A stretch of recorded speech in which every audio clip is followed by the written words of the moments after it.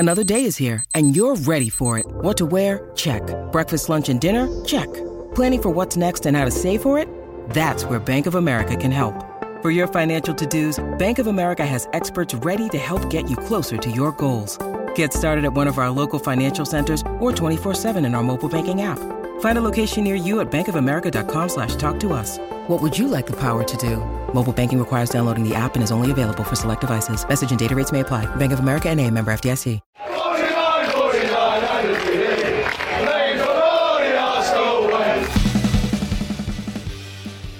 Hello and welcome to the Arsenal Way, back for another episode of our Pressbox series. I'm very happy to be joined by Kaynak. How you doing, mate? You good? You well? I'm good, yeah. Feeling well rested. Just got back from a holiday. Back for one day only before I go on another holiday, but still feeling, living the life. But I'm feeling very well rested. Very happy to be back talking Arsenal because I've missed it over the past couple of weeks, and a lot has happened in that time. Yeah, it's been a crazy start to the window, which is obviously a good thing from an Arsenal perspective. Always, that's what obviously we want is for Arsenal to be as busy as possible. So that's good. But it obviously does mean that when you go away, you miss a ton, and then you got to catch up on it all and try and get back into the swing of things. So in today's kind of mid-holiday break for you, we've obviously got quite a few chats to go through. We'll kick off with this news breaking regarding Gabriel Jesus. Spotted leaked videos and images. Oh, the club's not going to like that, of those images coming out. Gabriel Jesus being shown around the Emirates wearing his full Arsenal kit with his name and number on the back, which has been revealed to, of course, as we expected, to be the number 9. We knew this was happening. This obviously all played out while you were away, mainly last week, but it's been confirmed. An announcement should be in the next probably 48 hours, I would reckon. How you're feeling around, firstly, him being given the number 9, and secondly, what kind of job you think he can do for Arsenal? Yeah, the number 9 makes perfect sense to me. I think he's going to play centre forward for Arsenal a lot of the time. I think that's sort of kind of the plan. I think he's very keen to get in the Brazil squad for the World Cup, and I don't think that's something. Excuse me. I don't think that's something you can ever really discount when you talk about Brazilian players making. I'm sorry, it's terrible. It's all right, mate. Don't worry about it. So, yeah, I'll go again. Number 9 is something very important to consider, especially when you are a Brazilian international, because they're very keen to get into the Brazil squad for the World Cup. And when you look at the wing positions, Brazil are stacked. They've got Rafinha, who we may come on to later. They've got Vinicius Jr. They've got, obviously, Gabriel Martinelli. They've got plenty of other players whose names aren't coming to me. Rodrigo at Real Madrid.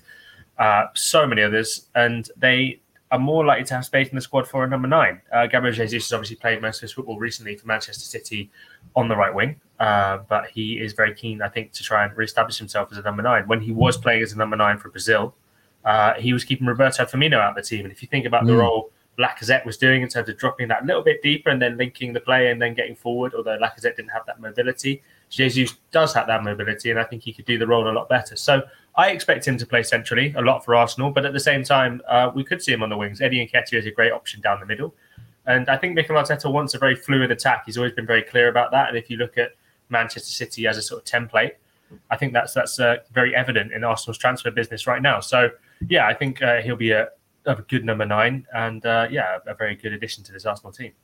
Yeah, can't disagree. I think it's a very astute piece of business. I'm looking forward to seeing what he brings to the team. His pressing is mad, and we know that Arteta loves that kind of energy from his players, where he fits in, how he intertwines with the likes of Saka and Smith Rowe and Martinelli and Fabio Vieira and Ødegaard, of course, is going to be an interesting one as well. Now, there are some players, of course, with uncertain futures at Arsenal, some players that maybe we didn't expect might be being linked with moves away, especially after joining the club so soon. One of those, of course, is Nuno Tavares, has been linked with Atalanta, who have been keen. There was funny reports out of, I say funny because they reported a 40 million euro asking price, which I found rather amusing.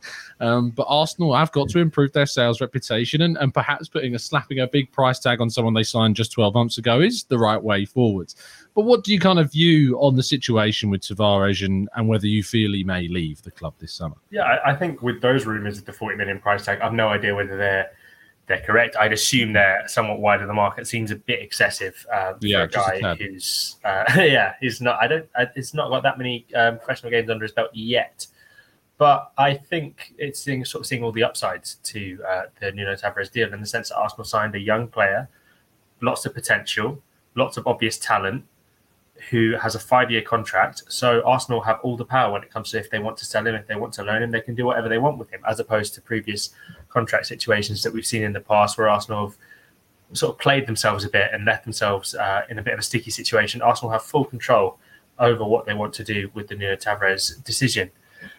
However, my understanding is that Nuno Tavares hasn't been told that he's sort of on his way anywhere at the minute. I think he's expecting to come back. Well, he is expecting to come back on July the 11th to the Emirates, to London Colney, for pre-season training. So make of that what you will when it comes to the Lisandro Martínez rumours. Arsenal are obviously keen to get as much business as possible done before they head out to the USA. They head out to the USA on, as much, that's maybe a slip of some sorts given Arsenal's American owners, but they head out to the USA on July 13th. So that's one to keep an eye on. I think they're very keen to get business done before that. Lisandro Martínez is obviously a player they're pushing for. Manchester United also interested in him, and they've got that link with Erik ten Hag, and Manchester United are very sort of financially powerful. So that'll be an interesting battle. Arsenal are keen to get that one done, but Nuno Tavares hasn't been told he's going anywhere at the minute. So make of that what you will when it comes to the Lisandro Martínez rumours. I think it's interesting. I think Nuno's a player who could have a lot to offer Arsenal in the future, but tactically, and I think you guys have written pieces on this whilst I've been away, Lisandro Martínez offers something different from Kieran Tierney, in the sense that Kieran Tierney's the traditional sort of forward overlapping fullback, whereas Lisandro Martínez is more of a left-sided Tomiyasu type player. So I think in terms of squad options, it would make sense to see him in the squad. Then you see what happens to Nuno Tavares after that. I know there has been some interest in him, and other clubs are keeping tabs on him across Europe. But for now, we're seeing what happens on that front. But definitely an interesting signing. And I know, Tom, you're a big fan of Lisandro Martínez. I am as well. And I think if Arsenal can get that deal over the line, it would be a fantastic piece of business. Yeah, absolutely. I think he would be a really, really good addition to the squad, competition, not just coverage. I think the key thing for Arsenal this summer is always removing the word backup from the equation and using the word competitor for positions more so. Yeah. That's what so we don't see that drop in quality.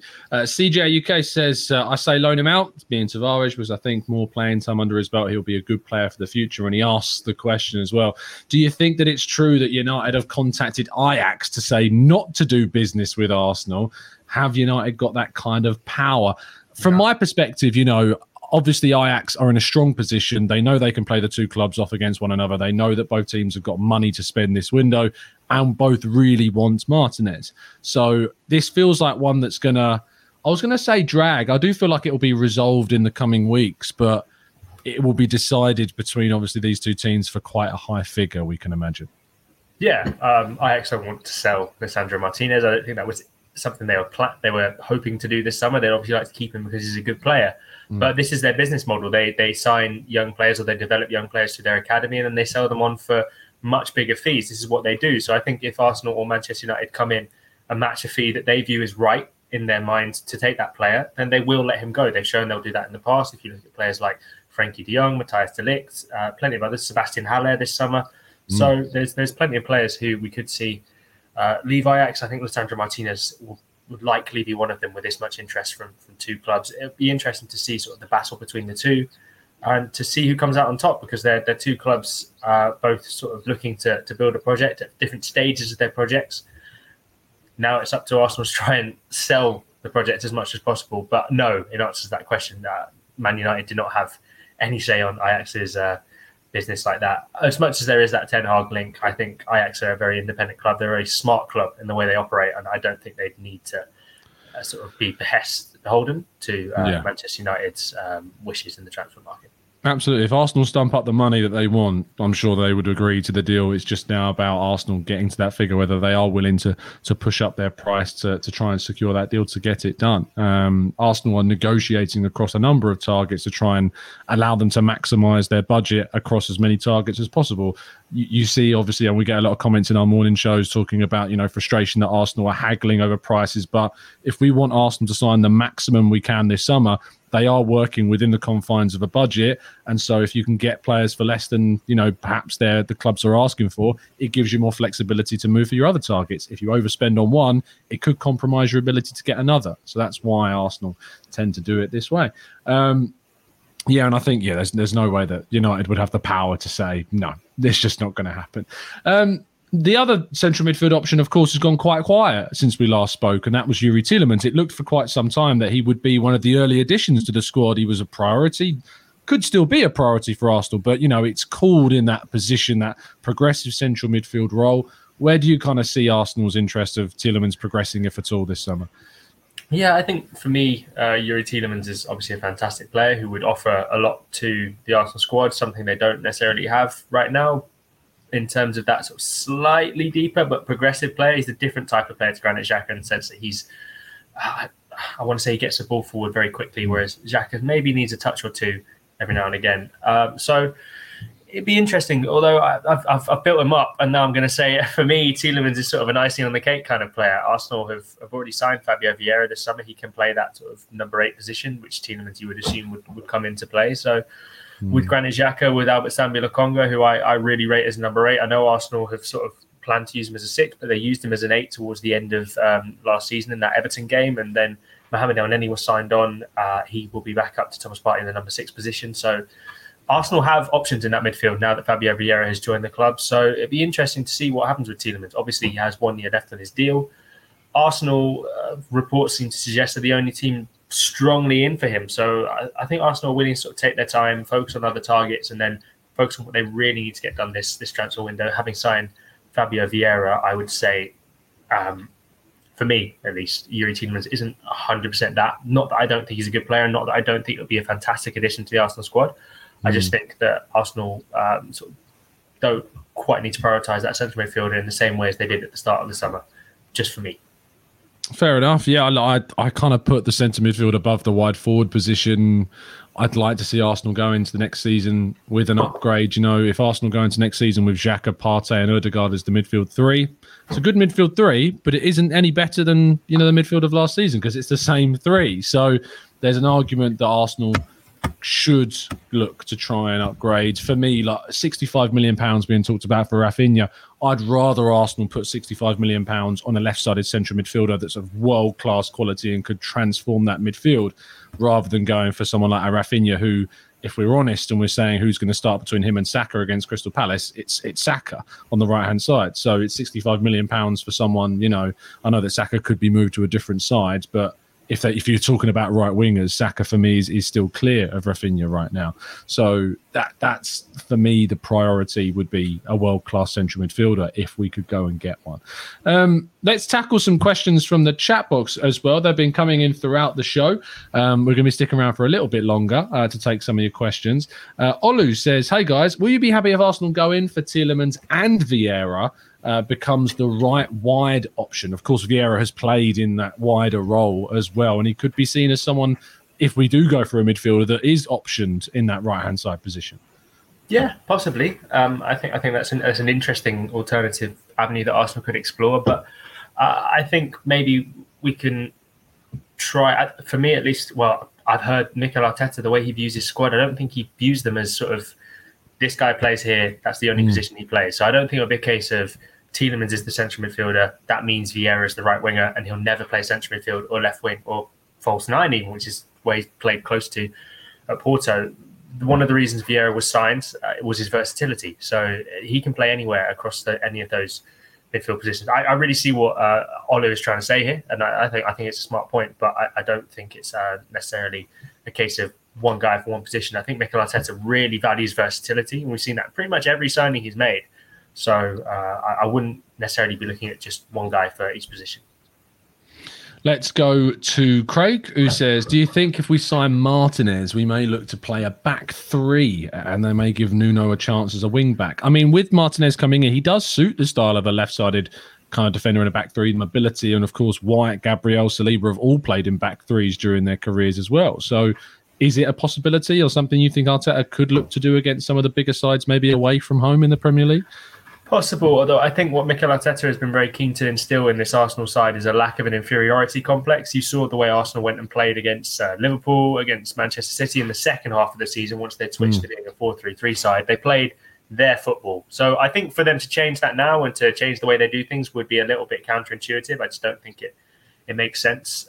I'm not saying they'd never switch to a back 3, and I'm sure Mikel Arteta would would like to have that in the back locker as an option to go for Martínez. But one thing about that question is we're forgetting about a certain guy called Kieran Tierney, who is one of the contenders to be captain at Arsenal next season. So even if they go to a back three, I'm not sure that would necessarily give a chance for Nuno to be starting. And for me, that just doesn't make any sense for this Arsenal squad, the current makeup. I think it made sense before when Arsenal had lots of defenders and not as many creative players and attackers. Now they have loads of creative players, really exciting young attackers, and Gabriel Jesus to add to the striking options as well. I just don't think it makes sense for Arsenal to play a back three in the same way as it did before. In my mind, they're a 4-3-3 side, and I'm really excited to see how they do that next season, because I think they could maybe surprise a few of the bigger teams with the way they play. Yeah, I mean, they gave them a few shocks last season. Liverpool and City, by my reckoning, are the only two of the big six that managed to get the double over Arsenal last season. We beat Chelsea, we beat Spurs, we beat United. So they are the only two of the big six that did get the double over Arsenal last year, which is a nice change, because Arsenal tended to struggle against these big teams. So that is something that's changing, and clearly Arteta's working towards making that a more consistent thing. Man United are the first, I think, big six side we play next season at Old Trafford, I think on the 1st of October, if my memory serves me correctly. So that will be a big game with some very winnable fixtures before that, you would think. So we could go into that game off the back of some really good results, and hopefully the tactics that we've built up in that time will suit us. Dom says, what are your thoughts? Now, he says Asenjo, who was the former Villarreal goalkeeper, but I think there's a slight typo there because the J is very next to the I on the keyboard. So Asensio is, I think, who he's talking about. And there have been links with Asensio. What do you make of Asensio as pension lock? Because I'm aware that Arteta has admired him for quite some time, but it's just a question mark over both his fitness and whether he would fit into the Arsenal team. Yeah. To me, Marcos Asensio is a very similar player to Fabio Vieira in the sense that they play multiple positions. They can play midfield, they can play out wide, they can even play out front. So for Arsenal to go out and buy two players of such similar profile in the same transfer window, to me, doesn't make much sense. I think you'd assume he'd be on relatively high wages as well, and Arsenal have been very clear with the way they've done their wage structure that they don't want to break that too much. They want to be very, I don't know. They've been very clear with how they want to do their wage structure. Mm-hmm. So I'd be surprised if Marcos Asensio came. I've not really seen those links or heard too much about those links. So I'm going to say probably not. But I think, he's a good player. The fitness, like you say, is a big issue for him. And Arsenal have had their fair share of key players with injury problems. So I don't think they'll want to sign another one this summer.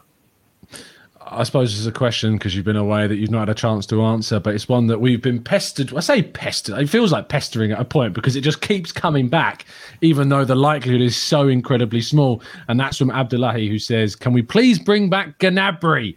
It's about that time. Kaya, just echo my thoughts that there is next to no chance of this happening this summer. Yeah, I'm afraid so, Abdullahi. Listen, we'd all love Serge Gnabry to come back to Arsenal and he'd be a fantastic addition to the squad. But I think the wages he's after, again, on that point, way out of Arsenal's league right now. So unless he'd be willing to take some sort of cut on his demands, I don't think that's going to happen. Fantastic player.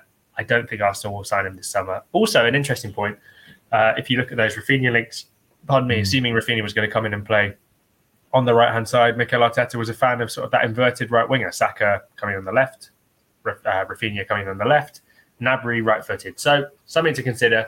I don't think he'll be coming back to the Emirates, I'm afraid, as much as we'd all love to see it. Sadly. Of course. Yeah, I do agree. I just think it's impossible at this stage. I think he would break the wage structure that they're also building. The 300 grand a week is the reported plus figure that he's after. Yeah. And stepping down to Europa League just doesn't seem like that marries with a £300,000 plus per week kind of signing. So, maybe if Arsenal would qualify for the Champions League, we'd have a different conversation. But at the moment, I just don't see that being as part of Arsenal's realistic plans for the near future. We'll take one more before we wrap up to hit that 20-minute mark. Let's go to Tom Matthews, because he's got a great name, who says, what would you make of using the Rafinha money to go and try and hijack the Frenkie de Jong? Because Frenkie de Jong does not seem too keen on going to United, does he? So why not go for that? So I'm a bit confused by the question. So he wants to Rafinha... So the money that I think we were willing to spend on Rafinha to go and put that for De Jong, even though De Jong's price is, I think, quite. Or is it a case higher. of Man United pay Rafinha? Sorry, Man United pay Barcelona for De Jong, and then Barcelona buy Rafinha. No, I think that Tom's just saying we redirect the money that we were going to spend on Rafinha towards De Jong. Yeah. Okay. I mean, listen, Frankie De Jong, fantastic player in the Arsenal midfield. Lovely addition.